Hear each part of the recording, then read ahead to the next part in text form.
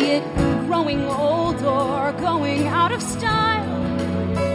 I'm not afraid of anything. Who would give up what they want without a trial? Another mile. I'm not afraid. Hello and welcome to Broadway Radio's This Week on Broadway for Sunday, July 1st, 2018. We're all melting.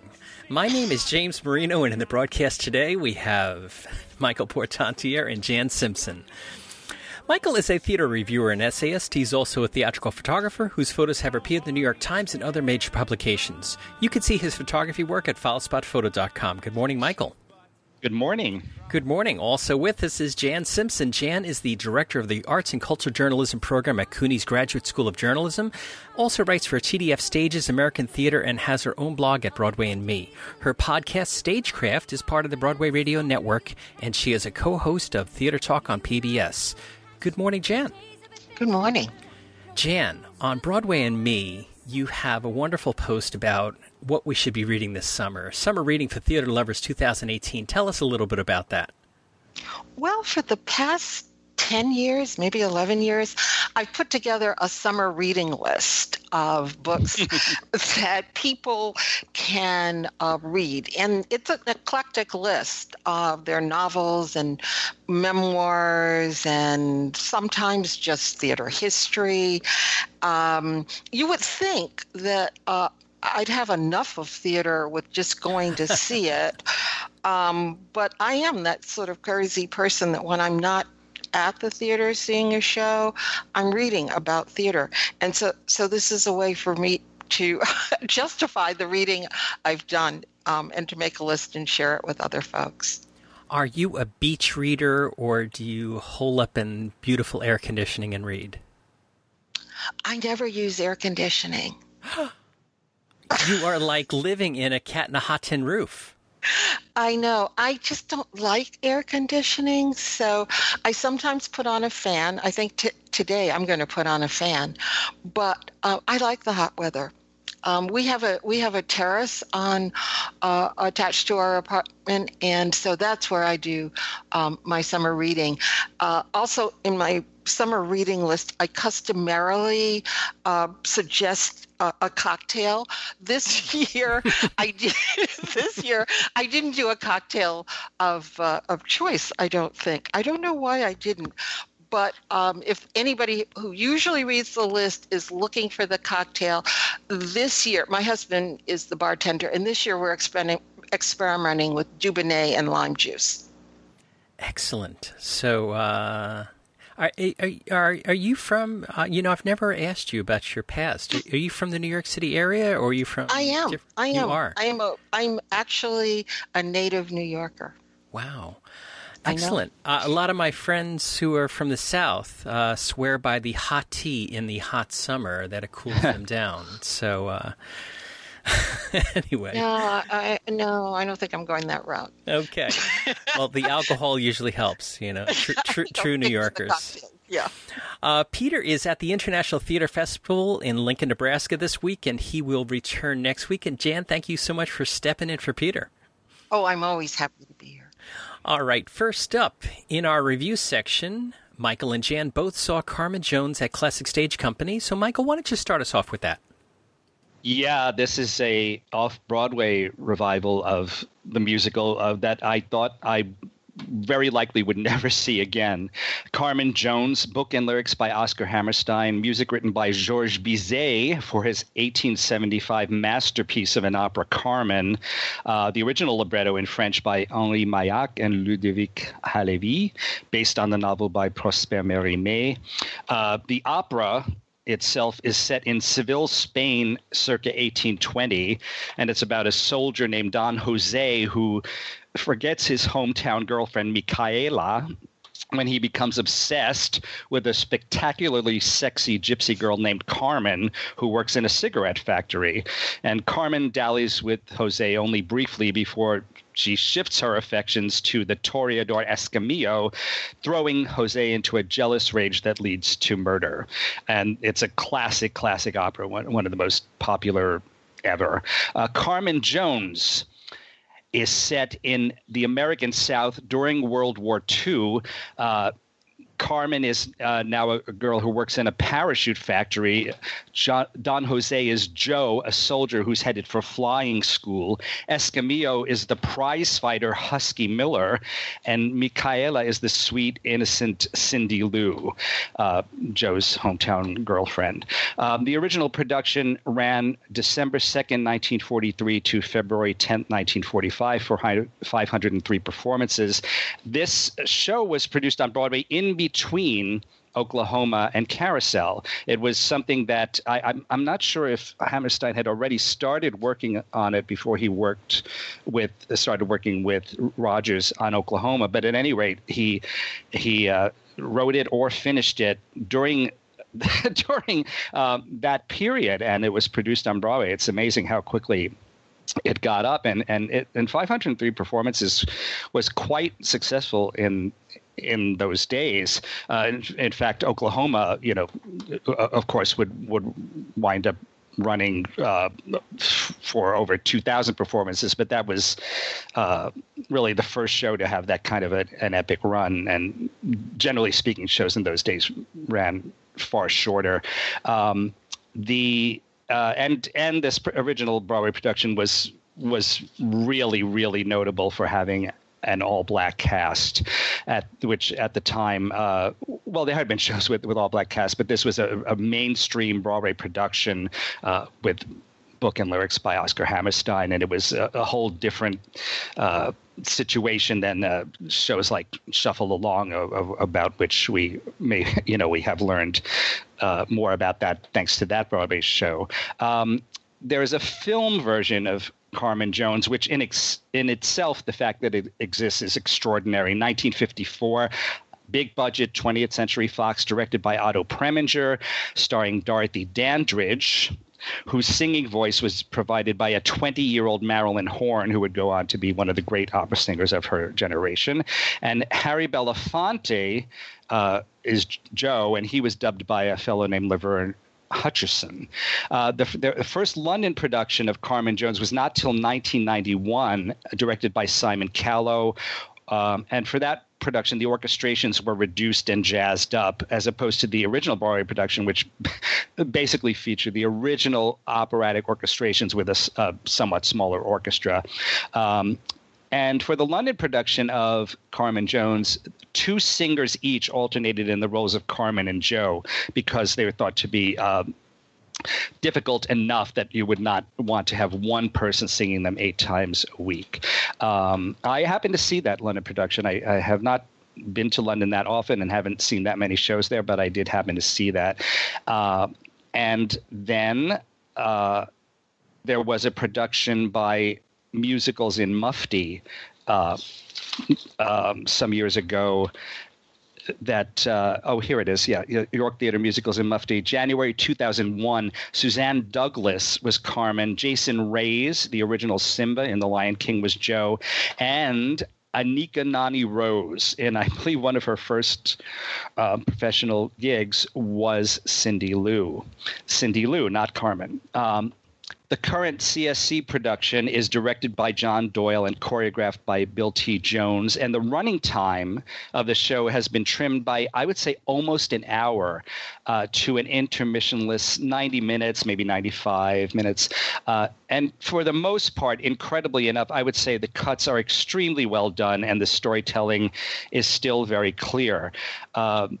Hammerstein's libretto is considered by some, and I certainly agree, to be the best ever English translation of a foreign language opera libretto, although, of course, it's an adaptation. Hammerstein was just at a different level than most of the other lyricists who have attempted English translations of operas, although Sheldon Harnick has done some opera translations, and he has his own version of the traditional version of Carmen with the original setting retained and the original characters. But I'm not familiar with that version. Actually, I just know it exists. Carmen Jones, the dialogue and lyrics are written in African American dialect, with expressions such as "you is" and "I is," and pronunciations like "that's love" and "dis flower." Many of these. Most of these are retained in this production. I would say somewhat downplayed. I was really interested and a little concerned to see how all of that would play to a present day audience. But it seems, from what I can tell so far, that the reception of this production has been extraordinarily positive, and that it doesn't seem to bother people. It's funny how sometimes what you think will be a problem isn't, and vice versa. But I certainly want Jan's thoughts on that when we get to it. Doyle's staging is in the round, or rather in the rectangle, I guess you would say. It's the audience is on four sides, but the playing space is rectangular rather than circular. The staging is very presentational and somewhat stylized. The cast acknowledges the six-piece orchestra at the start of the performance and at another point later in the action. Sometimes the singers stand still and sing in one position for long periods. Carmen wears, it looked to me like either the same dress or a very similar red dress throughout the show. And Husky Miller wears actually a very cheap-looking boxing robe throughout, even though it only makes sense for him to do so in the final scene that set outside the boxing ring. Bill T. Jones's major choreography is limited to a few numbers, but the big dance number, Beat Out That Rhythm on a Drum, got a tremendous response from the audience. The cast is very extraordinary. Anika Nani Rose is a coolly seductive and very sexy Carmen Jones, and she does a really impressive job of adapting her musical theater voice to operatic music, for the most part singing in a very strong, clear head voice rather than belting. A little belting at the end, as I recall, and maybe one or two other places. As Joe, Clifton Duncan sounds lovely in most of his range, but his high notes are very effortful and sometimes painful, at least at the performance I attended. I think he would have benefited from some transpositions, but I would say 99% of the music in this production is the original operatic keys. David Aaron Damane, I suppose that's how you pronounce it, Damane, as Husky, and Lindsay Roberts as Cindy Lou sound just gorgeously operatic, and I so much so that I think they could step into a production of Carmen in any of the world's major opera houses. And I would say the score has been effectively downsized by orchestrator, music supervisor Joseph Joubert, and music director Sheldon Beckton. Only in a few sections, including the prelude, did I really miss the sound of a full opera-size orchestra. Sound design by Dan Moses Schreier is so excellent and natural that it almost seemed to me that the singers were unamplified, but I can't imagine that's true. But they sounded as if they weren't, so in a good way, and that's the highest praise I can give. As I say, I really did not know if I would ever see a production of Carmen Jones again, but it's fascinating how it seems to have really caught on, and I'm hearing very, very loud rumors of a Broadway transfer, so I would love to hear Jan's take on it. I was worried about this when I went to see it. I sort of grew up on the movie, Carmen Jones. Yes. It was because it was one of the few major movies that featured an all-black cast and a black cast of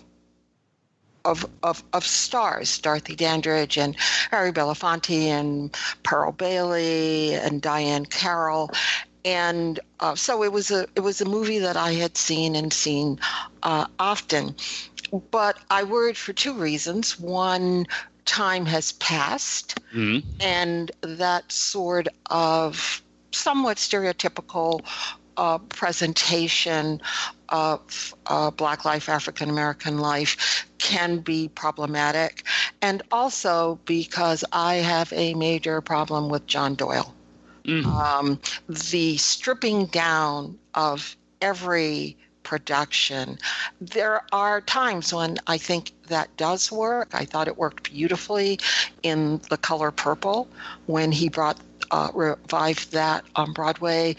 But I don't think it works in every performance. So I went into this in a very nervous way. And about, I don't know, midway through, maybe even not that far into the show, I literally said to myself, relax, you're enjoying this. And I was. I thought it really worked, and I thought it really worked primarily because of the actors and their voices. I was totally taken with Lindsay Roberts, who plays Cindy Lou. I worried actually a little bit that she might outshine Anika Noni Rose, but Anika Noni Rose is a star, and it's very difficult to outshine her. She was sensational, I thought, in the role of Carmen. I don't know how well this would translate to a larger proscenium kind of stage, but I thought it was a very good, very enjoyable production. I would say, though, this is going to be moot advice because I think it's pretty much sold out. The reviews are very good, and people have probably bought up the tickets through the end of its run, which I guess is mid-July, although they may extend. But it does depend where you sit in this. I don't think Doyle did as great a job of staging it so that you didn't feel as though you were missing out on expressions on the actors' faces, bits of business that were done when they were not facing you, and it was obvious that something was going on. There was also a little bit of playfulness with members of the audience that I think would be hard to replicate on a Broadway stage, even if it were someplace like Circle and Square. But for this production, where it is, I thought it was, again, really an enjoyable evening. Well, and I honestly, I had to look up the cast of the musicals in Mufti, and I had sort of forgotten that Anika Noni Rose had played Cindy Lou in that production. Most of us know her for roles in which she has not sung in head voice in an operatic style. So, but in both of those cases, that production and now this one, she sings, for the most part, in head voice operatically, and that's just another part of her voice that she still has, and I was really, really very impressed by that. So we'll I hope it does come to Broadway. They'll have to adapt the staging, obviously, quite a lot, but I really do hope that that a larger audiences get to see it, and it's such a fascinating. I was going to say artifact in musical theater history, but now it seems that it's been reclaimed and is considered still viable. So, I'm very surprised but delighted, and we will see if it does have this future life. Do you know off the top of your head, either one of you, do you know if Classic Stage Company has ever had a transfer?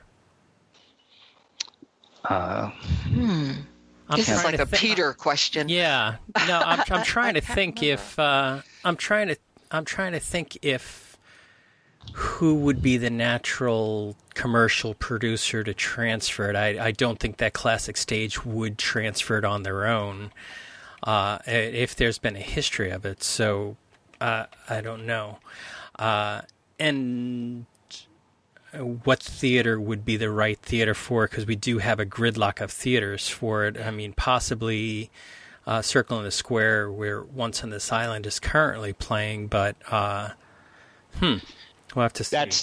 that has been doing very well since the Tonys. So we'll see. Hopefully for their sake, hopefully that will continue. But if not, yes, Circle in the Square would be the ideal place. It looks like Venus and Fur transferred in 2011.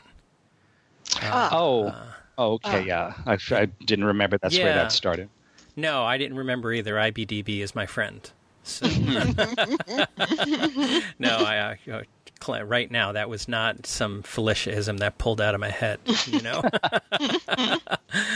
All right, so let's move forward into girls and boys. Jan and Michael both got a chance to see this. So Jan, why don't you start us off with this one? Girls and Boys is a one-woman show. It's a transfer from the Royal Court in London. And it is also, most notably, I think, a production of Audible.com, which is the online the service by Amazon.com through which you can get audiobooks and other recordings of sometimes plays, but just recorded content. And Audible initiated this approach to presenting shows, specifically solo shows, with Harry Clark, which Billy Crudup did last year. It started at the Vineyard and then returned to the Vineyard because it was so popular.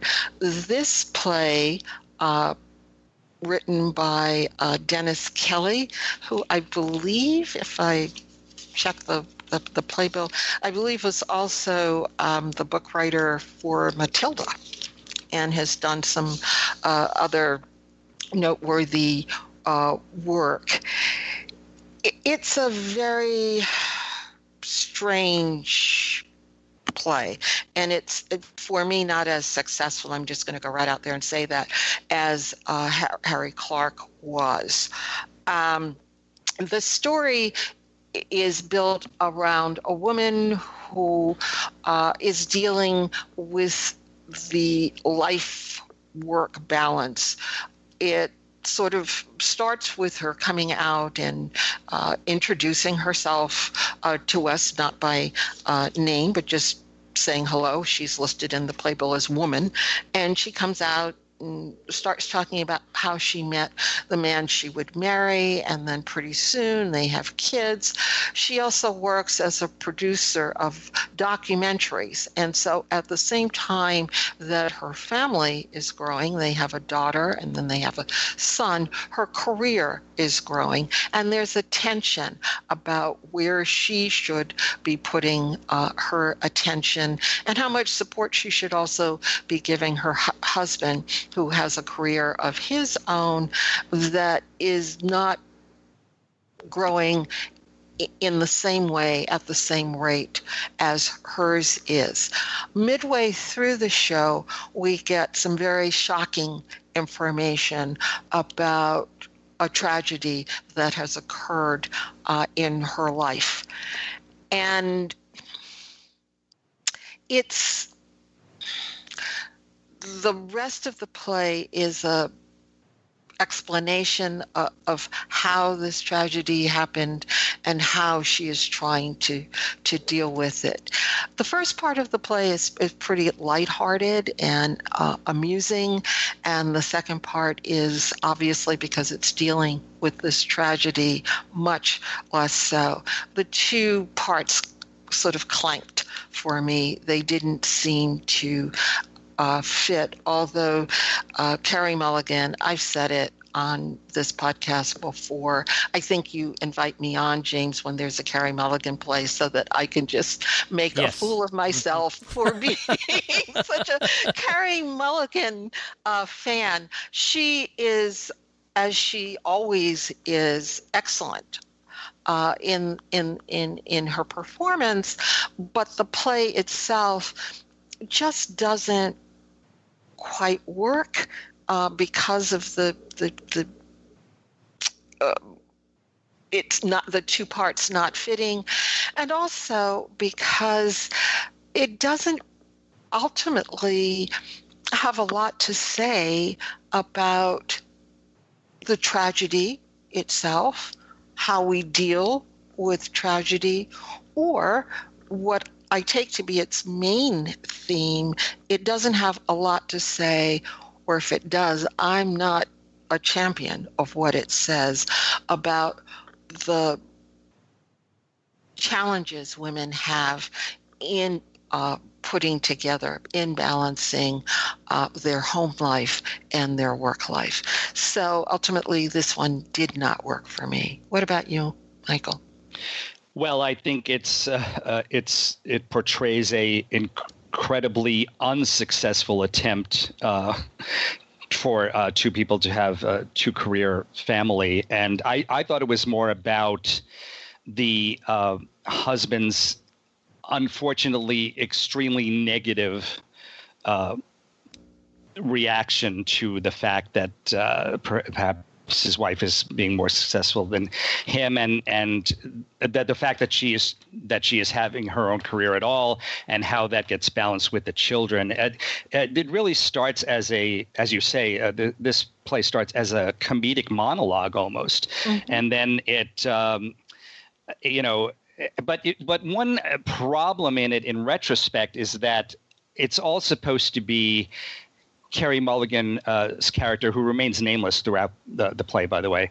She's supposed to be telling us everything after the fact, and once you get to the end, and you find out this horrific act of violence that wound up being committed, then you think, well, how could she have been so humorous and offhand and nonchalant during the first 45 minutes or so of the play? As I said, it clangs. But she, as an actress, the fact that she's able to pull that off is really, it's quite a tour de force. It's also interesting that this, as you say, this was produced by Audible, which also produced the commercial off-Broadway run of Harry Clark. And in both of these plays, they ultimately lead to violence. So I guess maybe that's maybe especially in a one-person show, it's felt that there has to be some kind of really big hook, some suspense, and leading to something really, really major, which I guess could be something positive rather than something tragic. But in both of these cases, there's violence involved. One interesting thing about this show, and a difference with Harry Clark, is that most of Girls and Boys is a monologue, direct address by Carey Mulligan to the audience. But there are several scenes, I would say 2, 3, maybe 4 scenes, where we see her interacting with her 2 young children, although they are not actually depicted on stage.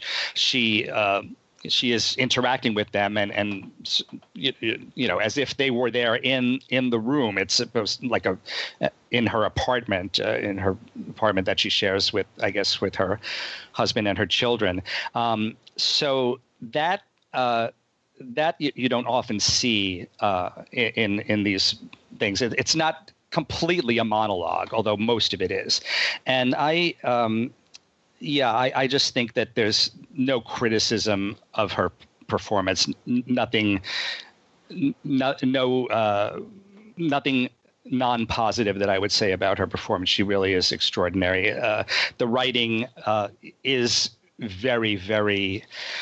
There is that tremendous shift, and as I said, in retrospect, I don't think it really makes much sense. But for whatever it's worth, I definitely felt that the audience at the Minetta Lane Theater, where the show is playing, they seem to be rapt throughout.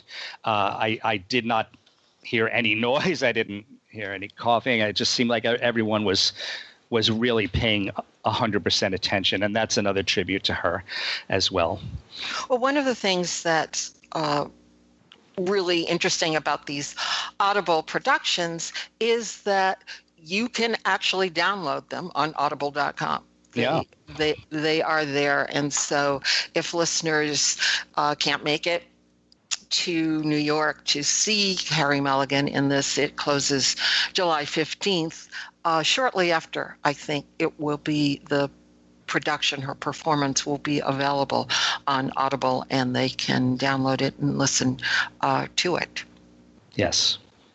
All right. So that wraps it up for Girls and Boys, and we'll let you know when the Audible comes out. We'll be talking about it at least on Today on Broadway, if not on This Week on Broadway. We'll see how it transfers. It's very interesting to sometimes when you're listening to an audio only, it will enhance the thing because you get to build your own visual image in your head. That's true. All right, Michael, you got over to Roundabout Theater Company to see Skin Tight at the Laura Pels. Tell us about that. Yes, Peter discussed it, I believe, last week, so I won't go into great detail, but I will say I liked it very much. It's by Joshua Harmon, and this is, I believe, the third play of his that I've seen, and I really enjoyed all three of them. Bad Jews and Admissions were the other two that I saw. I think he's an extremely talented playwright. This is, as Peter mentioned, a fictionalized account of this situation that happened several years ago where Calvin Klein, the world-famous designer, began a relationship with a much younger man named Nick Gruber, who was described throughout the media as a boy toy. There was I believe maybe a 45, 47-year age difference between them. And the press just went crazy with it. And of course, just hearing that, the basic facts of that story, I'm sure many of us, unfortunately, human nature would make judgments about that relationship and what it was based on and what it wasn't based on. And that is the jumping off point for this really, really well-written play by Joshua Harmon. In this play, the Klein stand-in is a fellow named Elliot Isaac, played by Jack Weatherall. And the other major characters are his daughter, Jody Isaac, played by Idina Menzel, and the boy toy, who is called Trey in this show, is played by Will Brattain. And then Benjamin Cullen, who is Jody's daughter, the Idina Menzel's character's son, is played by Eli Gelb. And it's basically about the interaction of those people. There are two other characters. There's a male assistant named Jeff, played by Stephen Carrasco, and then a maid named Orsolia, played by Cynthia Mace. But the setup of this play is that Idina Menzel's husband, her marriage has broken up not long before, and she's very, very upset now because the engagement party of her ex-husband and his new young wife has just happened. So there is much discussion among the characters about how that situation relates to the Elliot relationship with Trey, and how much of it is sex and how much of it is love. Is there any love involved? What is the worth ultimately of physical beauty? And I have to say, the Elliot character, Jack Weatherall, gives a very, very persuasive monologue on that subject, and he basically says to his daughter Jody, well, my entire career and all the money that our family has is all based on sex and physical beauty. And he gives a very, very, very persuasive argument for how important and powerful that is. And I think he says at one point that, beauty is everything. Youth and sex and beauty are everything. And, Jody argues otherwise, but and then the boy toy has his say about it, and Benjamin, Jody's son, he gets involved in the discussion as well, but also there's a scene between him and Trey where it seems like they might get together sexually so that just complicates matters further. But it's really really well done, directed by Daniel Auken at the Roundabout Theater Company at the Laura Pels. And it was great to see Idina Menzel in a non-musical role. I thought she did a really wonderful job as an actress.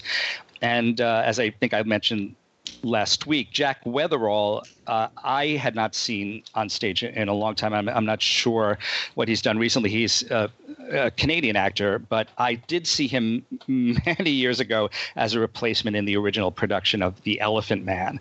So it was really, really nice to see him on stage again. And I think this play definitely has a future life to it. If nothing else, it will be done everywhere regionally and in on levels like that in colleges and things of that sort. I think maybe with guest artists to come in for the older people, but I'm very glad I saw it. And Joshua Harmon, I think has become well established already, and we can expect many more wonderful things from him as well. All right, so that is Skin Tight at Roundabout, the Laura Pels Tiny Theater downstairs. And Jan, you got over to Playwrights Horizons where you saw Log Cabin, So tell us about Log Cabin. Well, as people know, June is Pride Month, and the New York theaters programmed a lot of plays that dealt with gay themes during June, and some of those plays are continuing into July, and Log Cabin is one of them. Some people may know that Log Cabin is also the term used to apply to some gay Republicans. I think their organization was known as Log Cabin, obviously echoing back to Abraham Lincoln's Log Cabin. I thought that this play would deal somewhat with that kind of politics, Republican politics, conservative politics, and gay people, but it doesn't. Its setup is there are two couples, a male couple and a female couple. Both couples are interracial. There is a black man and a white man, an Asian woman and a white woman. They are close friends. They're all very affluent. They dine together, see one another quite a bit. The female couple has just had a child, and they are in the flush and mania of new parenthood. The male couple is there to be supportive uncles and godparents and that kind of thing. And we also detect to begin to think about whether or not they want to be parents as well. There is a fifth friend in this constellation of friends whose name now is Henry, but Henry was, when they were coming up, when they were young, Helen. And Henry was the best friend of Helen was the best friend of Ezra. Ezra is played by Jesse Tyler Ferguson. And they were very good friends, I think, from grade school on through college into adulthood. And it was, I think, past college when Helen decided to begin her transition and became Henry. Henry is played by Ian Harvey, who is also a transgender man. Ian brings his young girlfriend to the party, and Ezra's problem with Ian and with this younger girlfriend, sort of echoing the play that Michael just talked about, it's not so much the age difference, it is their dynamic. Ezra feels that Henry has an old-fashioned, stereotypical idea of the way that men and women should relate. And he's also having difficulty dealing with his longtime friend, who is now a man. And so what the playwright, Jordan Harrison, is exploring is the way that the gay community is dealing with transgender people. This is, I think, a very valid and interesting issue to explore, but Harrison sort of trips over himself, his own feet, in exploring these issues, and pushes it in ways that I can't say are not serious, but perhaps maybe he's overly serious. He wants to touch on everyone's arguments. He's a little bit walking on eggshells because he's not, I don't think, as clear as he wants to be on all of these issues. And it just adds up to a very unsatisfying evening. And it shouldn't, because the actors, Philip James Brannon plays Jesse Tyler Ferguson's partner. Talene Monahan, I believe, plays the partner of Cindy Chung. They're all very good. They work very hard to make this an effective presentation of the arguments that he wants to make, but the arguments are all over the place. Well, that's so interesting, Jan. I have not seen the play yet, but I thought it was going to deal with what so many people see as an inherent contradiction in just the very term "gay Republican," given what the party's platform has been for many years now, and the generally conservative bent of it, and the fact that so many prominent Republicans are so virulently anti-gay. But this sounds like it's the focus is more specific, also but not as successful as no. I like you went in thinking it was going to be that subject, and I was really interested in seeing their dealing. I guess the conservatism comes from the Ezra character's inability to be as embracing of his friend's new life, new identity. And so Harrison is playing with that kind of politics, gender politics within the gay community as opposed to outside of it. I think it's interesting to me that over the past couple of years, we've seen a transition in the kinds of plays about gay people, primarily gay men, that are being written. So it's not the come out drama. It's not the "oh woe is me, I'm gay" story. Sure. I don't think anybody feels "oh whoa." So it's interesting to see playwrights trying to explore other stories, other subjects, other issues.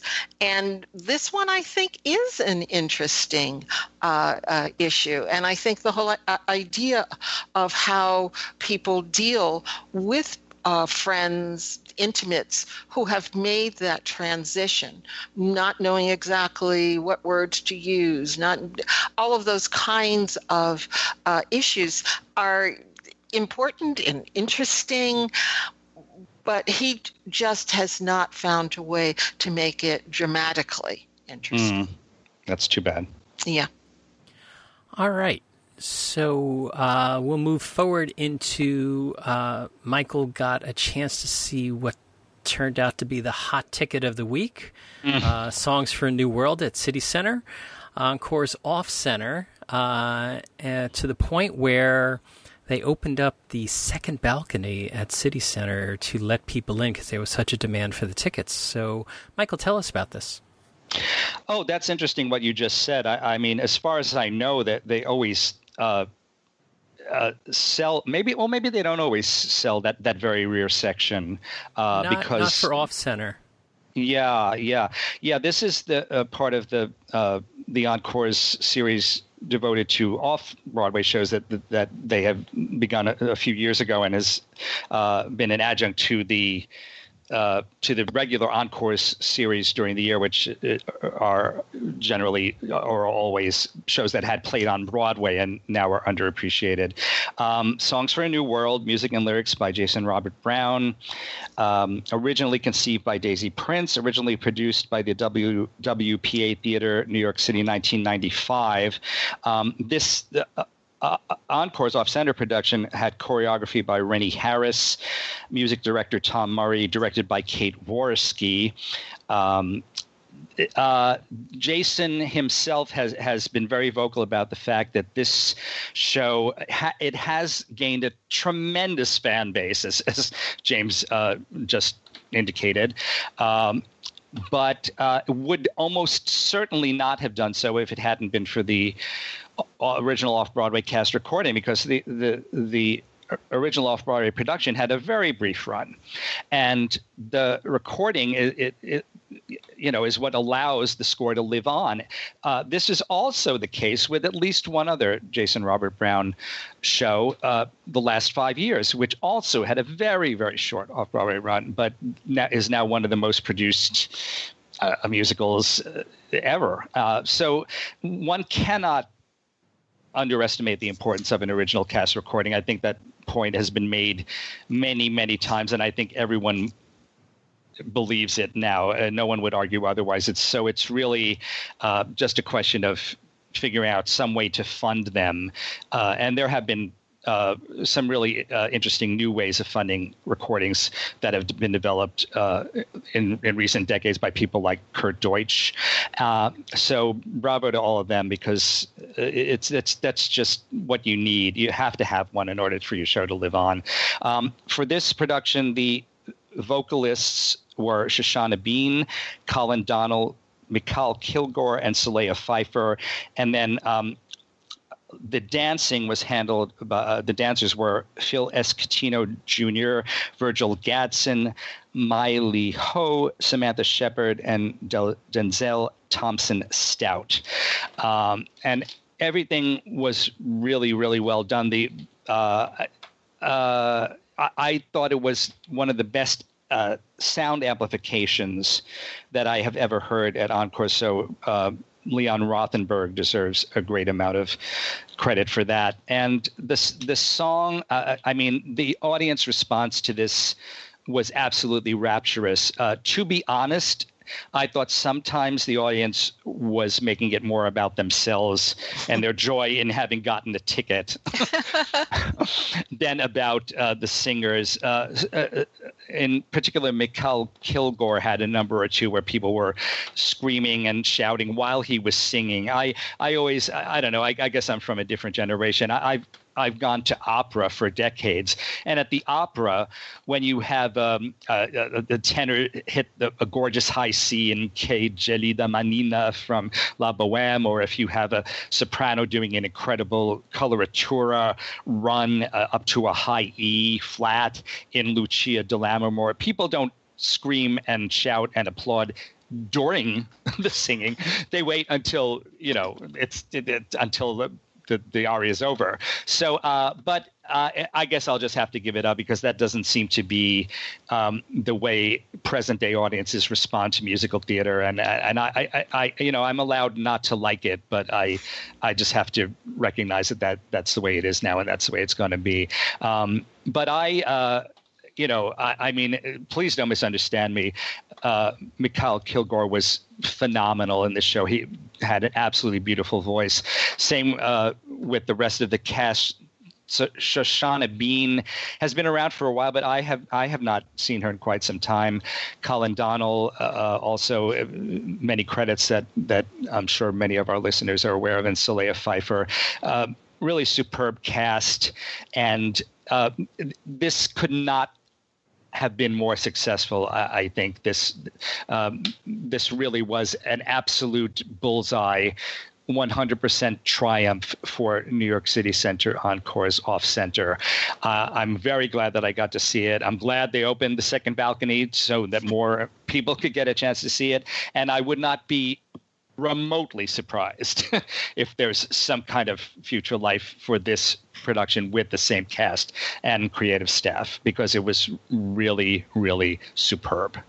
Is there a connecting storyline? This isn't a show I know. No. It's. I'm not 100% familiar with the genesis, but it's just really great songs on varying subjects. I wouldn't say there's any kind of a through line. The through line is people meeting life challenges. Yeah, a very general of that sort, and there's not a through line of characters per se. Right, and one wonderful thing about it is that it allows Jason, and of course it was a relatively early work for him, quite early work. It allows him to show how he's able to write so successfully in several different styles. In terms of rhythms and melodies, and really, and it doesn't seem scattershot because it is basically a review. It's not as if songs in wildly varying styles were included in a narrative, which sometimes can be an issue for me. But this is just it's almost like a huge calling card for him, and I guess that's really how it served for him. It really put him on the map, and he is one of our absolutely most talented musical theater composers, and this shows that talent was there really from the beginning. Right, Michael, you got over to Transport Group's concert of Promises, Promises at Merkin Concert Hall. Tell us about that. Yes, this was a benefit for the Transport Group, so it was a paid ticket on my part, but I was happy to pay because it's one of my favorite scores, Promises, Promises, music by Burt Bacharach, lyrics by Hal David. And they promised a full orchestra, and that can be interpreted in different ways, but I'm happy to say it was a full orchestra. It was 23 musicians on stage at Merkin Hall, playing the fabulous original orchestrations by Jonathan Tunick, 23 musicians plus the 4 pit singers, women that the score was written for. This is one of, I would say, at least 2 really famous Broadway shows that came out within a few years of each other, at a time when having pit singers like that was I would say briefly popular. It didn't really seem to last, but it really adds to the experience. So this show and Company is another show which was also orchestrated by Jonathan Tunick. So I'm not sure. Well, anyway, he did the orchestrations for both, and I guess Bacharach and Sondheim felt that would really add to those 2 scores, and the pit singers definitely do. This let's see. This production, the orchestra was conducted by musical director John Chansey. The evening was co-hosted by Jill O'Hara and Margot Sappington from the original Broadway cast, and they gave a lot of their own memories of the production, which starred Jerry Orbach and it was choreographed by Michael Bennett, and Donna McKechnie was also in it. So there's a lot of really interesting history to that show. The cast of the Transport Group concert included Santino Fontana, his wife Jessica Fontana, John Cariani, Ali Stroker, Mark Kudish, Tally Sessions, and Stanley Bowrek. And I would say that this really was a better experience overall than the 2010 Broadway revival, which for me was marred by poor direction and some really ill-advised changes to the score. So I'm very, very glad that I got to see this, because I do not know when or if I will get to hear the original orchestrations again, and performed by such a talented cast. All right.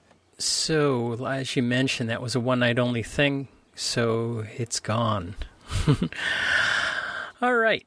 Jan, you got over to Manhattan Theater Club to see Sugar in Our Wounds. So tell us about that. Sugar in Our Wounds is a play by Dunja R. Love, and it's part of a projected trilogy, I guess an actual trilogy, because the second play is going to be done by Atlantic Theater later in this new season. He has taken or given himself the task of writing about Black people, and specifically Black gay people, at certain historical periods. The three periods he's chosen are, with this play, Sugar in Our Wounds, it's set in 1862 on a southern plantation. The second and third plays are set during the Civil Rights Movement and during the Black Lives Matter movement. And basically what Love is trying to do is to say, we Black people were there. We were there. Our stories aren't told in gay plays. Our stories aren't told in Black plays. And I want to tell our stories because we were there. And he has told this one in a somewhat melodramatic, but still quite beautiful way.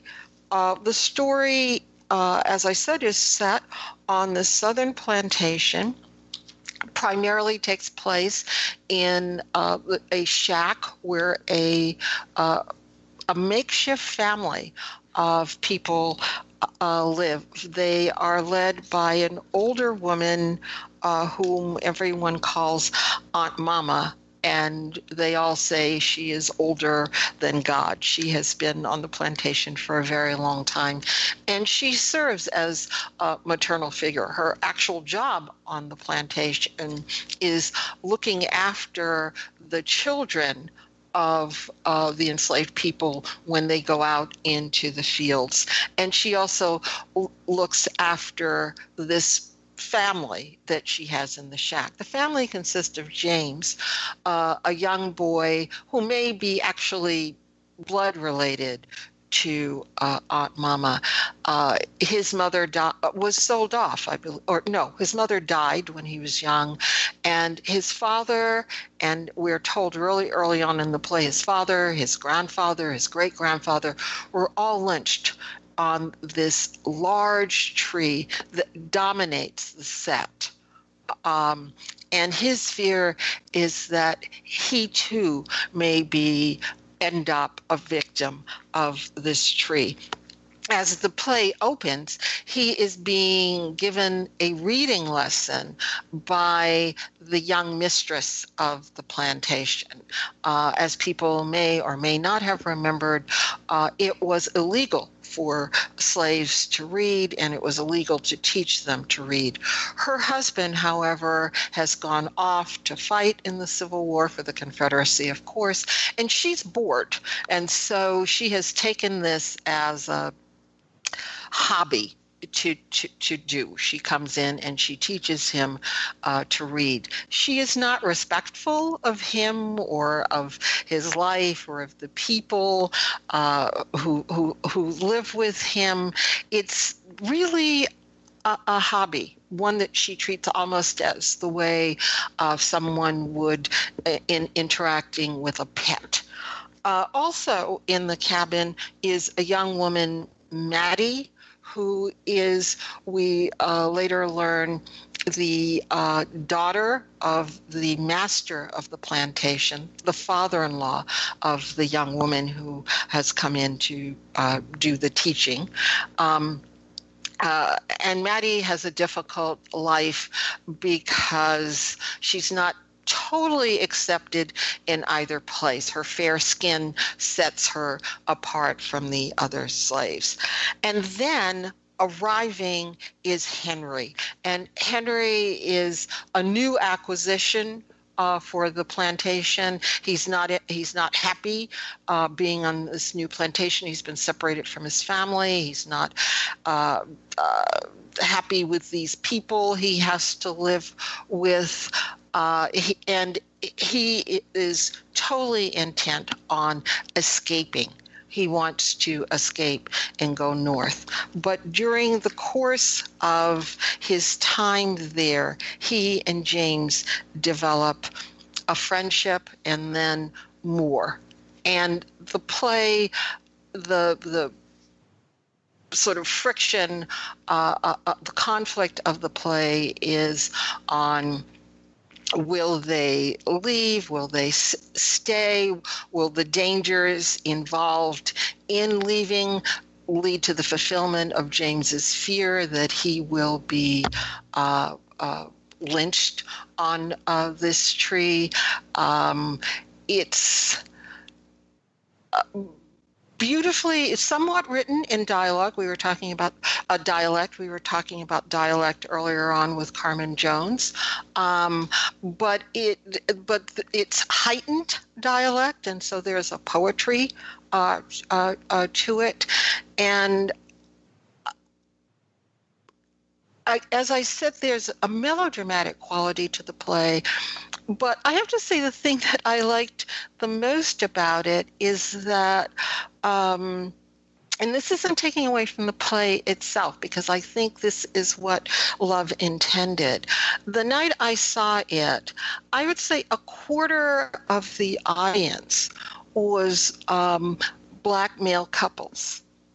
And they were so visibly and at times audibly moved by this performance that I was sitting next to a couple and they kept clutching one another's hands. They could not believe that they were actually seeing some sort of representation of themselves in a beautiful way on stage. And I was as much moved by that, I have to say, as I was by the play itself, which I do think will be done.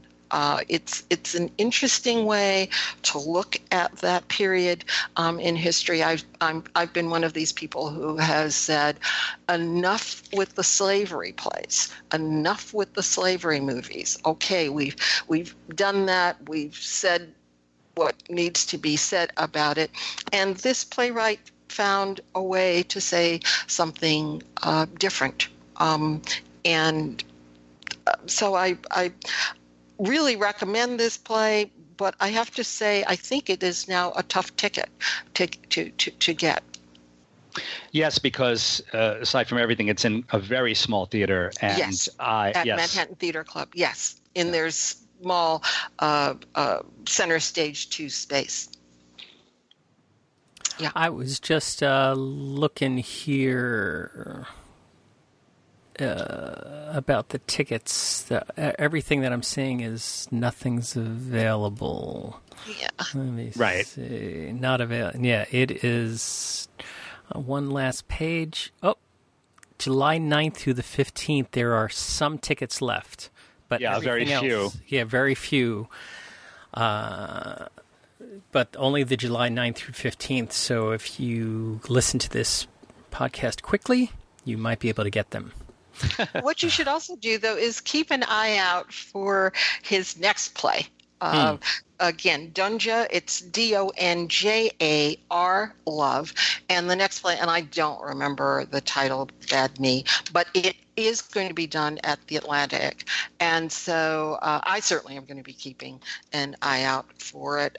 He's a very interesting playwright, and I love the idea of any playwright expanding the kinds of stories that we tell.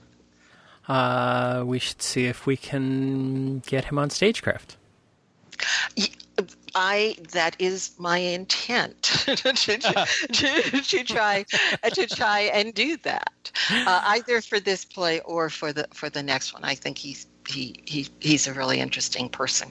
All right. In the news this week, we heard about the passing of Liliane Montevecchi. So, Michael, why don't you tell us about Liliane?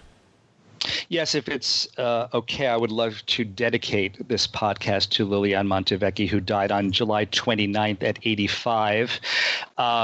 She is known for her Broadway performances in Nine and Grand Hotel. Also, the legendary Follies in Concert years ago at at Avery Fisher Hall, and then some years later, the full production at the Paper Mill Playhouse, in which she played Solange Lafitte in both productions. But she had a huge career before those late career triumphs. She was in Roland Petit's dance company in the 50s, I think, and she made films with the likes of Leslie Caron, Fred Astaire, and Elvis. And she was also in Nine. Her character famously sings about the Folies Bergère, and she was an actual member of the Folies Bergère. She was an extraordinary woman with a very, very vibrant, charming personality. She was French and Italian. That's where the Montevecchi comes in, which if that sounds Italian to you, you're right. And she had a wonderful manner of speech, a lovely, lovely French accent.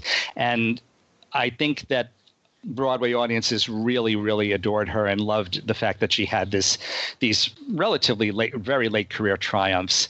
But once she came back, really in Nine, she remained, and she remained active ever since then over the decades. And I. Just over a year ago, she was in a wonderful Wright and Forrest tribute concert that the Ziegfeld Society did, that our friend Walter Willison put together. And she was one of the headliners in that. And still at the height of her powers, even though we heard at the time that she was already quite ill. You would never ever have known it just by seeing her on stage. That may have been her last public performance. I haven't had a chance to check that out, but I would not be surprised. I'm so happy I got to see that, and that I did get to see her in Nine and Grand Hotel and Follies at Paper Mill. And there's the video of the Avery Fisher Hall concert, which has become legendary. So you can pick that up, and that's in addition to the films that I mentioned. A lot of her work is well documented, and please treat yourself to watching some of that if you haven't already. She was an extraordinary, extraordinary woman. All right, so we'll have a link to the Hollywood Reporter where David Rooney talks about Liliane in the show notes if you want to get more information about that. Oh, wonderful. All right, before we get into trivia, I want to remind everybody that you can subscribe to these broadcasts by going to the front page of BroadwayRadio.com. There's a subscribe link. That way, each and every time we have a new episode of This Week on Broadway, it'll be downloaded to Apple Podcasts for you. Of course, you don't have to listen to us in Apple Podcasts. You can listen to us in many ways. iHeartRadio plays us, TuneIn plays us, Stitcher plays us, Google Play plays us. Anywhere that you can listen to, find our podcasts, you can find Broadway Radio's podcasts. Contact information for Jan, for Michael, for me, can be found in the show notes at BroadwayRadio.com as well. So let's bring in Peter from the Minneapolis airport. At the moment, I'm in Minneapolis, Minnesota, coming back from Lincoln, Nebraska, where I was at the International Thespian Festival. So in about a half hour, I'll be boarding to go back to Newark. So that's where I am. Now you know. All right. So give me an answer to last week's trivia. Yeah, I talked about what was the shortest running play that inspired an even shorter running musical. And Richard Brennan guessed Caesar and Cleopatra in Her First Roman because Caesar and Cleopatra ran 49 performances and Her First Roman 17. Good guess, but not the right answer. Jeff Falenga guessed The Human Comedy. Actually, The Human Comedy musical didn't run long, but there was never a human comedy play, so that didn't work out either. No, Corey Winslow and John Moss were the only ones to get the answer, because the play, Once There Was a Russian, opened February 18th, 1961, and closed February 18th, 1961. It ran one performance, and yet the musical version, called Pleasures and Palaces, closed in Detroit. It couldn't even run one performance on Broadway. They didn't even try Broadway, and that was in 1965. So that's the answer, and congratulations to Messrs. Winslow and Moss. Now, this week, precisely on his 30th birthday, a musical opened which would soon lose the Tony for Best Musical. He drew the logo for it. What is the logo? Who is he? And what was the name of the Tony-losing musical? Okay, so if you know that, email us at trivia@broadwayradio.com and we'll let you know if you're on the right track. So on behalf of a traveling Peter Felicia, a Michael Portantiere, and Jan Simpson, this is James Marino saying thanks so much for listening to Broadway Radio's This Week on Broadway. Bye-bye. Bye. Bye. Bye, and happy 4th of July. Yes. Smiles and you'll stay forever. She sings, she's got you now for sure. And each time that you swear that you will not give in, she'll throw you a stare that'll show you can't win. It's amazing how hard each man tries, but she cries. I'll give you stars in the moon and the open highway and a river beneath your feet. I'll give you days full of dreams if you travel my way and a summer you can't repeat. I'll give you nights full of passion and days of adventure. No strings, just warm summer rain. And I thought, I'd rather have champagne. I'm the king of the world, chief of the sea. High in the wind, at least I try to be, and I'm king of the world. Please set me free. I had the power and the promise. Give me back my family. You gotta live how you gotta live. You gotta do what you gotta do. 'Cause the river don't, the river won't,